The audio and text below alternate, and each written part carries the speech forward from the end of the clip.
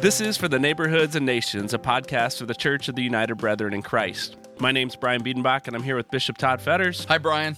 For this season of the podcast, we're diving into a series of conversations focused on the 8 core values that serve to define and unite United Brethren churches around the world. In today's conversation, we're discussing the value of preserving our Christian witness. Let's jump into it.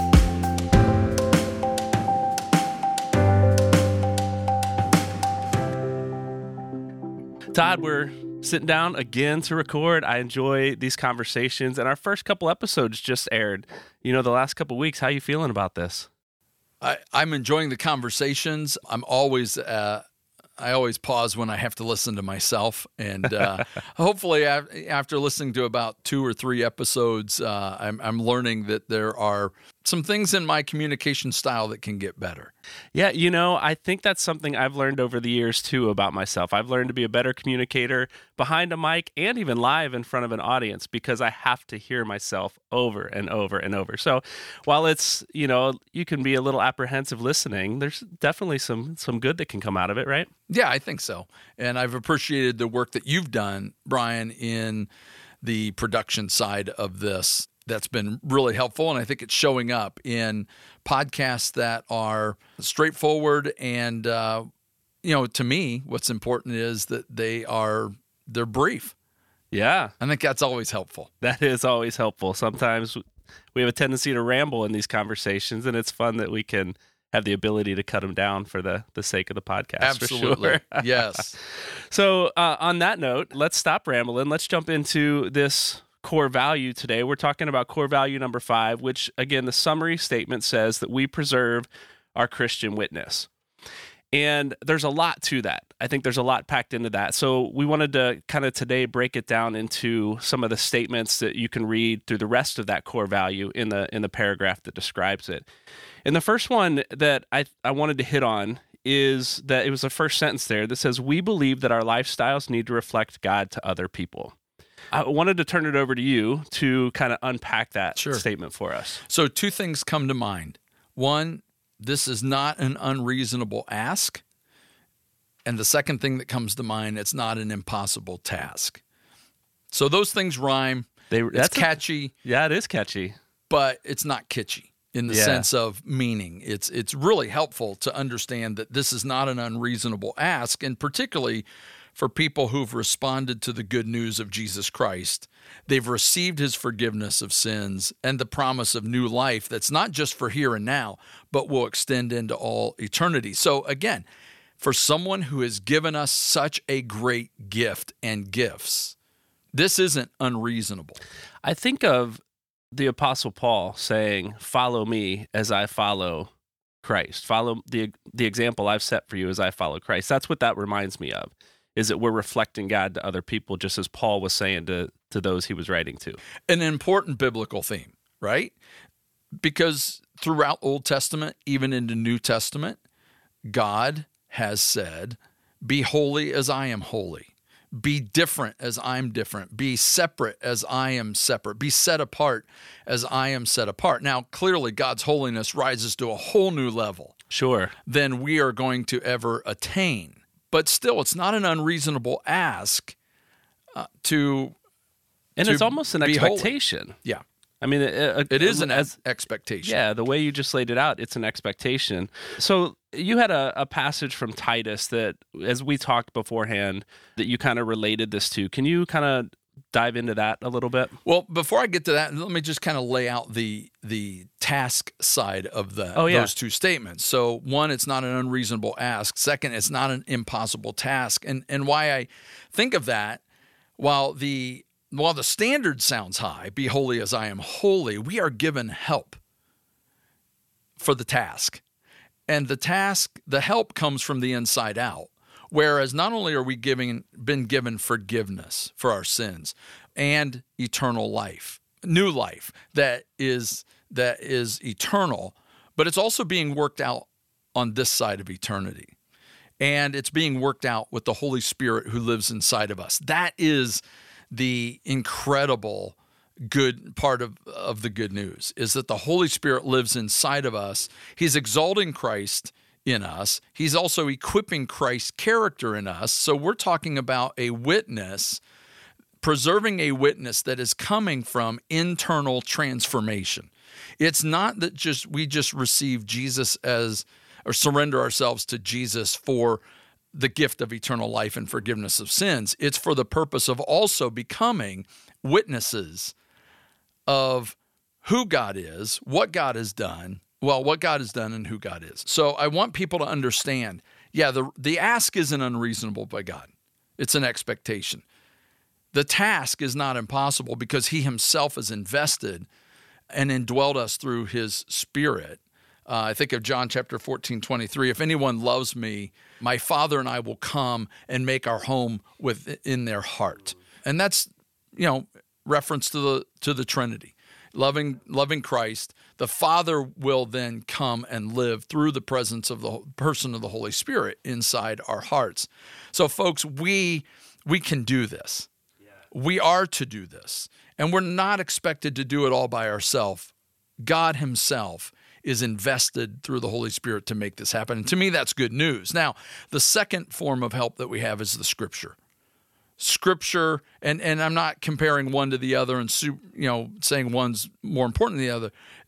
I'm a Word and Spirit guy, and I think it's incredibly important because the Spirit's not going to be asking me to do anything that is inconsistent with the Holy Scriptures. And so the Holy Scriptures guide me. They inspire us to understand what is the character of God, what is expected of me, and we want to live that out. And so the Scriptures are incredibly helpful. And a third gift that we have is the church, where we have brothers and sisters who model for us. We have church history that can inspire us. And so God is particularly good in helping make sure that this task isn't impossible for us to be able to reflect his goodness. Yeah. Now, getting to what you were talking about out of Titus, when I think about our Christian witness, the word good comes to my mind, right? So the Holy Spirit lives inside of us. He's forming Christ in us. Galatians, Paul talks about the fruit of the Spirit. Right. There's 9 characteristics to the fruit of the Spirit, and one of the characteristics is goodness. It comes from the Greek root word agathos, meaning good. Yeah. And what that means is something that is morally blameless. It would be used in context to doctrine, doctrinally right, doctrinally pure. It would reference ethically good, something that's beneficial. Okay. Right? Something that's beneficial. And I think of a passage out of Titus chapter 3, verse 1. It starts this way: remind your people to submit to the government and its officers. They should be obedient, always ready to do what is good, agathos. To be morally blameless, to be socially beneficial, to be ethically good, in the church, doctrinally pure. They must not speak evil of anyone. They must all avoid quarreling. Instead, they should be gentle and show true humility to everyone. Now, I always love Paul. Paul always comes back to remind us, the depths from which we've come. Right. Because in verse 3, he says, once we, too, were foolish and disobedient. We were misled by others and became slaves to many wicked desires, evil pleasures. Our lives were full of evil and envy. We hated others and they hated us. Yeah. Right? I think, I want you to continue because I'm curious where you're going with that. But I do think, I just wanted to stop there because I think we forget that sometimes. Yes. And Paul is always good to remind us and to put himself out there as I'm the chief of all sinners, right? And so he even models this for us, right? And so I think to live this out and to be a reflection of God to this world, I think we have to remember what he's saved us from and brought us out of. So I just wanted to highlight that moment because I think it's so easy to forget. I think we might have done this in a previous episode where it's like, folks, it does not hurt us to be reminded of what we once were and what we are today. And I think of the classic hymn, Amazing Grace. Amazing Grace. I once was lost, but now am found. Was blind, but now I see. Well, there's probably a characteristic that you can recall that would have been a chief characteristic in your identity that the Lord transformed. Right. And you're not that anymore. Right. You think of Paul, I once was a murderer, and now, I'm a proclaimer of that which gives life to people. Right. And I love that. And even here in verse 3, Paul says, he doesn't say once you were, he says once we too were. And then we get to verse 4, which is always good, but then God, right? That's 3 words that's just amazing. But then God. One of my favorite phrases in all of Scripture. Yep. But then God, our Savior, showed us his kindness and love. He saved us not because of good things we did, but because of his mercy, washed away our sins, gave us a new life through the Holy Spirit. He generously poured out the Spirit upon us because of what Jesus Christ, our Savior, did. And he declared us not guilty because of his great kindness.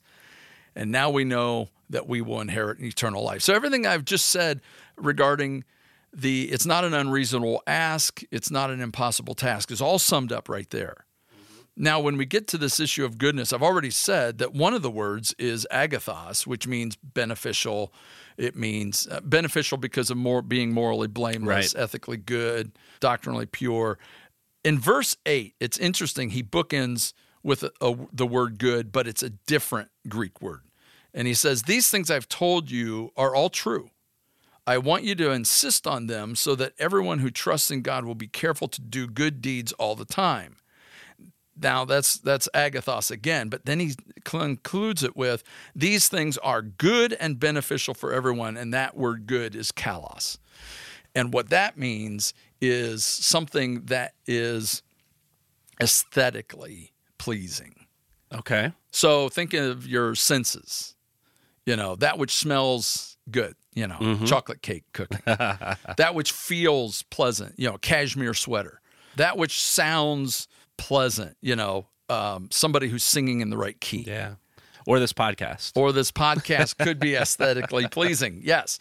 So so what I want individuals to see as we think about preserving our Christian witness, and we think of this word good in the shades of meaning that Paul would give us with both agathos and kalos, is that our goodness is to be beneficial and beautiful. I like that. Profitable, useful, and pleasing. Pleasing to the senses. Okay. In a sense. So give me an example of what that looks like. Beneficial and beautiful. Like together? Yeah. Okay. So several years ago, I was driving back from a town north of here. So I was on a major interstate, I-69. Okay. I was driving back to Huntington. And so I'd be in the right lane going southbound, coming into the outskirts of Fort Wayne. So I'm at the north side of Fort Wayne, and my tire blows out. That's never good. Nope, never good. And I did have a warning light on in my car that told me one of my tires was low, but here's the problem with that. I don't know which one. Now, granted, it's only one of 4, but I'm probably not the only one who thought, hey, I probably can make it. I can make it. Yeah. I can make it. I couldn't make it. Were you also on E? That's how it usually goes in our family. No, I was actually, I was fine on gas. But where I had to pull over immediately was in that V section between the right lane going southbound and the on-ramp. Dangerous spot to be. So I was like cars coming on both sides. And, anybody who's been in that situation would understand you're a bit flustered. Sure. It doesn't happen every day, so you really don't know what the routine is. You hope it was a newer car, so I'm not sure I even knew what kind of tire I had or what kind of jack I was going to be using. Or where to look for it a lot of times. Right. So, of course, I went to the trunk. I found the donut tire, and I found the jack. And fortunately, some good Samaritan pulled up right behind me, got out, never introduced himself, and said, "Do you need help?" And I'm like, "Okay." And he grabbed the jack and went to work. And in minutes, the tire's on. It's fixed into place. The jack is put back where it needs to be. The bad tire's thrown in the trunk. He's on his way. I say thank you. He didn't accept any money for it. And I went on my way. How does that tie into it? Yeah. Because for most of us, a car jack, we'll accept it's beneficial. Right. It's also really beautiful when you need it. Yep. And so was the individual, right? I could have met that guy in some other circumstances, but because he was coming to help me, it was the convergence of both agathos and kalos. It was the presence of someone who was there to benefit, someone who was going to be incredibly useful and because of the crisis situation it was in, it was also very beautiful to me, that help that was coming. And I feel like that's an important part of who we are as believers in preserving our Christian witness, is that we are beneficial, particularly to the truth about overcoming sin. And we are beautiful as we are transformed over time by the Holy Spirit, through the counsel of the Word, through the encouragement and accountability of brothers and sisters in Christ. We become these beautiful people who are incredibly beneficial in our neighborhoods, in the places where we live, work, learn, and play.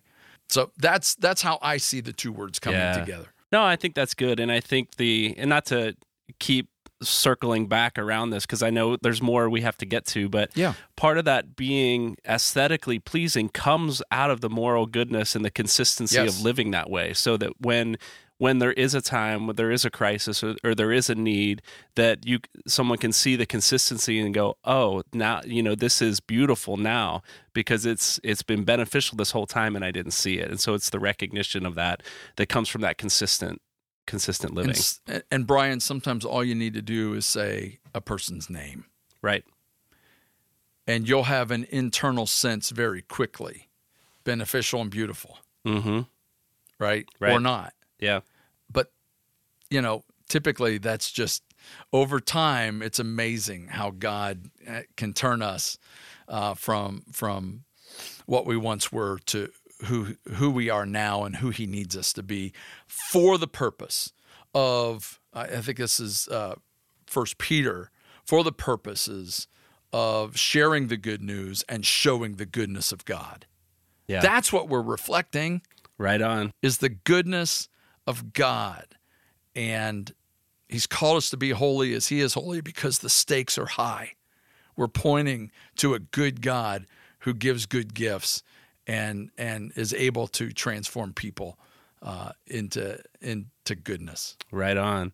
Well, I want to move us on to the next statement that we have here within this core value that says, while we resist legalistic rules, we value a lifestyle which clearly honors Christ in the eyes of others, both Christians and non-Christians. And where my head goes as I read that statement is to 1 Corinthians 10, when Paul is writing the passage. He says, I have the right to do anything, you say, but not everything is beneficial. So there's that word beneficial again. I don't know in the Greek if it's the same word or not. But then he goes on and says, you say I have the right to do anything, but not everything is constructive. And so I see this blend of we have freedom, but we have responsibility too. And in this freedom, we want to honor that freedom. And this takes me back to this phrase of we resist legalistic rules, but we recognize that there's a freedom and a responsibility that we have to balance that honors Christ in this. So I'm curious, my question in all of this is, what do we do on issues where Scripture isn't specifically directive, which I think is kind of what Paul is getting at in this passage to the Corinthians? Yeah. I like that Paul has this verse in there. It gives us a bit of category to consider when we're considering a behavior, an attitude, a thought, an action. One of the phrases, one of the principles in our discipline, in the U.S. discipline states, we stand on biblical absolutes, we allow freedom where the Bible allows it, and we maintain unity when disagreements arise.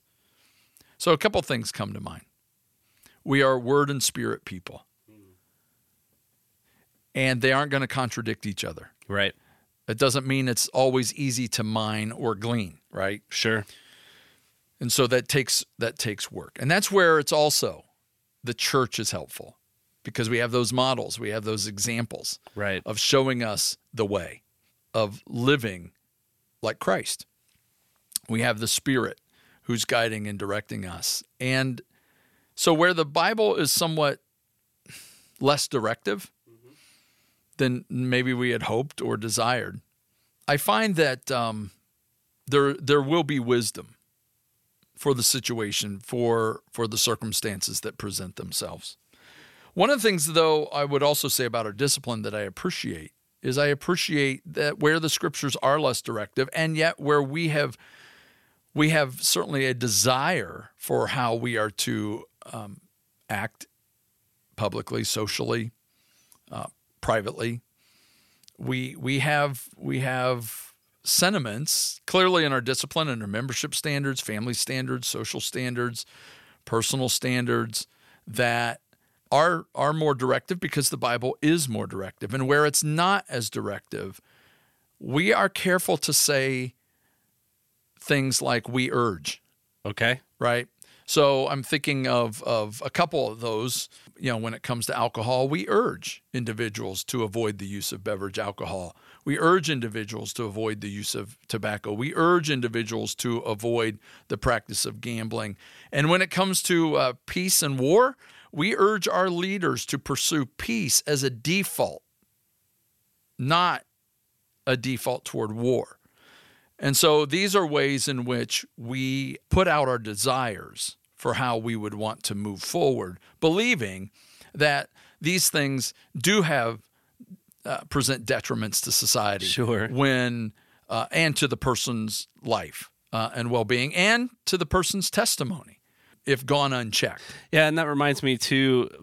You mentioned the word wisdom, and so I go to Ephesians 5, where Paul says, "Be very careful then how you live, not as unwise, but as wise."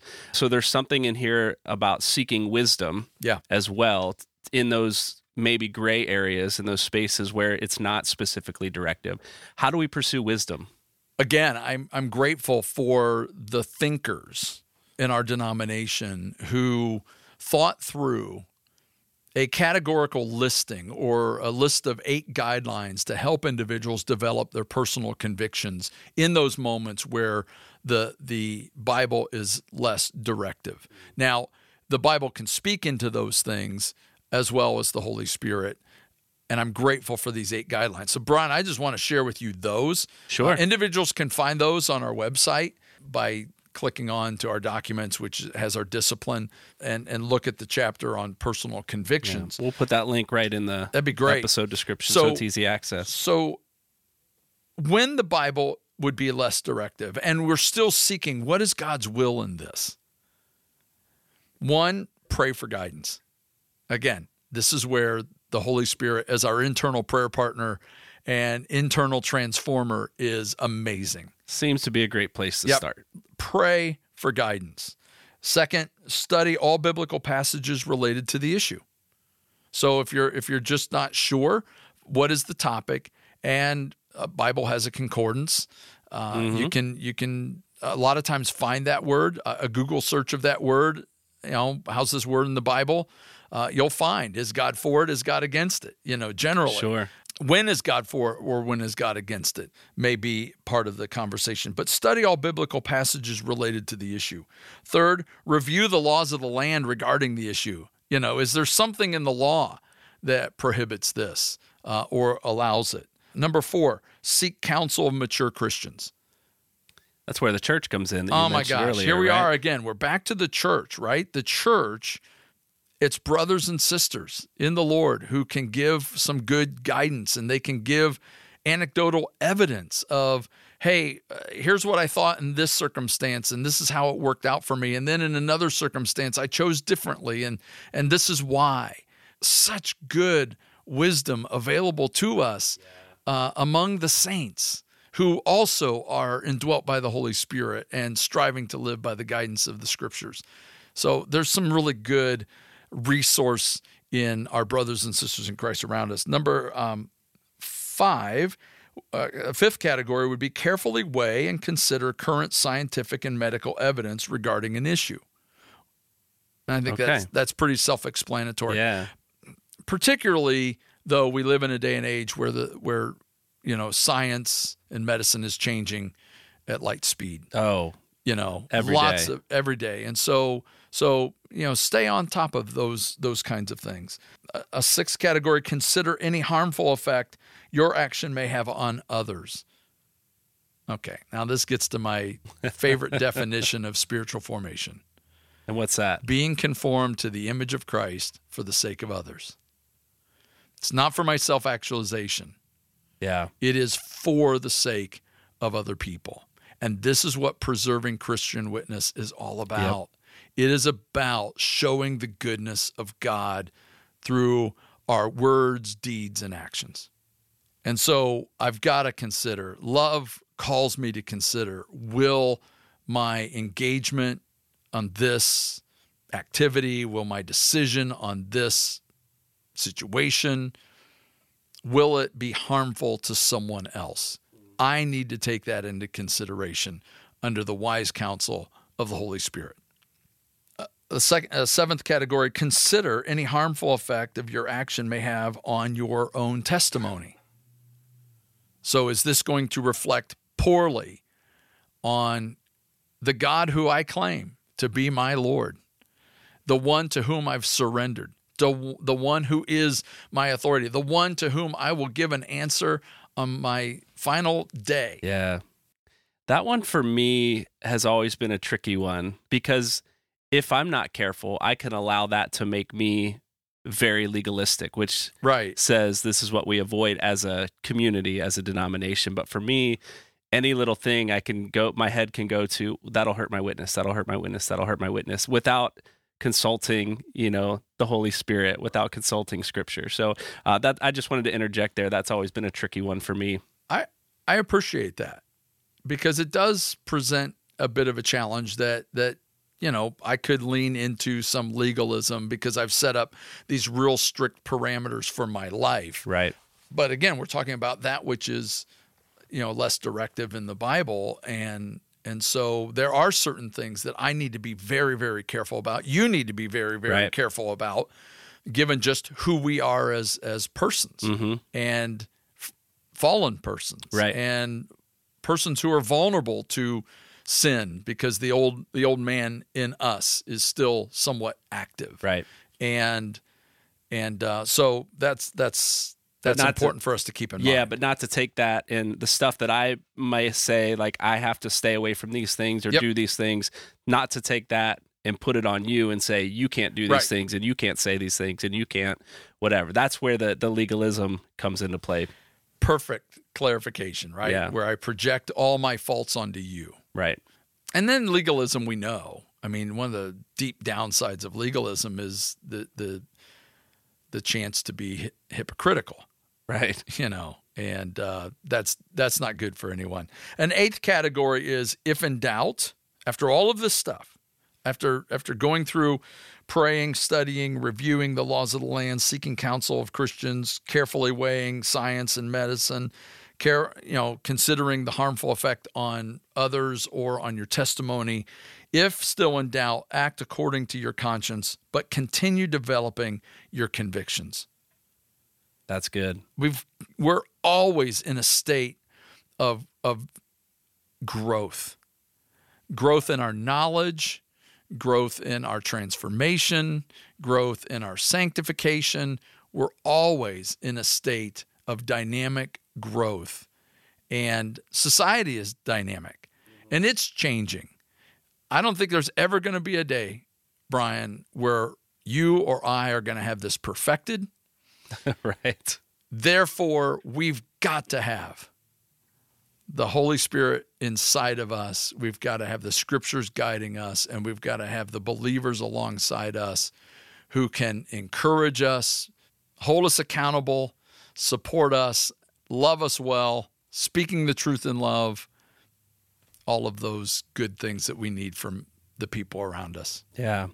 Todd, that's so good. A couple things just in summary. I enjoyed this conversation about preserving our Christian witness. I think there's a lot that, our scriptures have to say about what this looks like and how we live and how we pursue wisdom. And we summarized all that. But the other thing that stands out to me about our conversation is you're quite the poet. we started with a little bit of a rhyme scheme, and you ended there with a little bit of a rhyme scheme. So I don't know if you knew you had that talent, but I really appreciate that about you. I am for 25 years, I was a preacher, so I'm not. The concept of alliteration is not foreign to me, and the desire to have ways in which people can remember is not a tool that I'm opposed to using. Well, I love it. So there's plenty for us to think back on, reflect on, remember in this episode. Again, appreciated the conversation, Todd. Next time, in next week's episode, we're talking about the core value that says we protect the family. Looking forward to that conversation, Brian. For sure. Can't wait.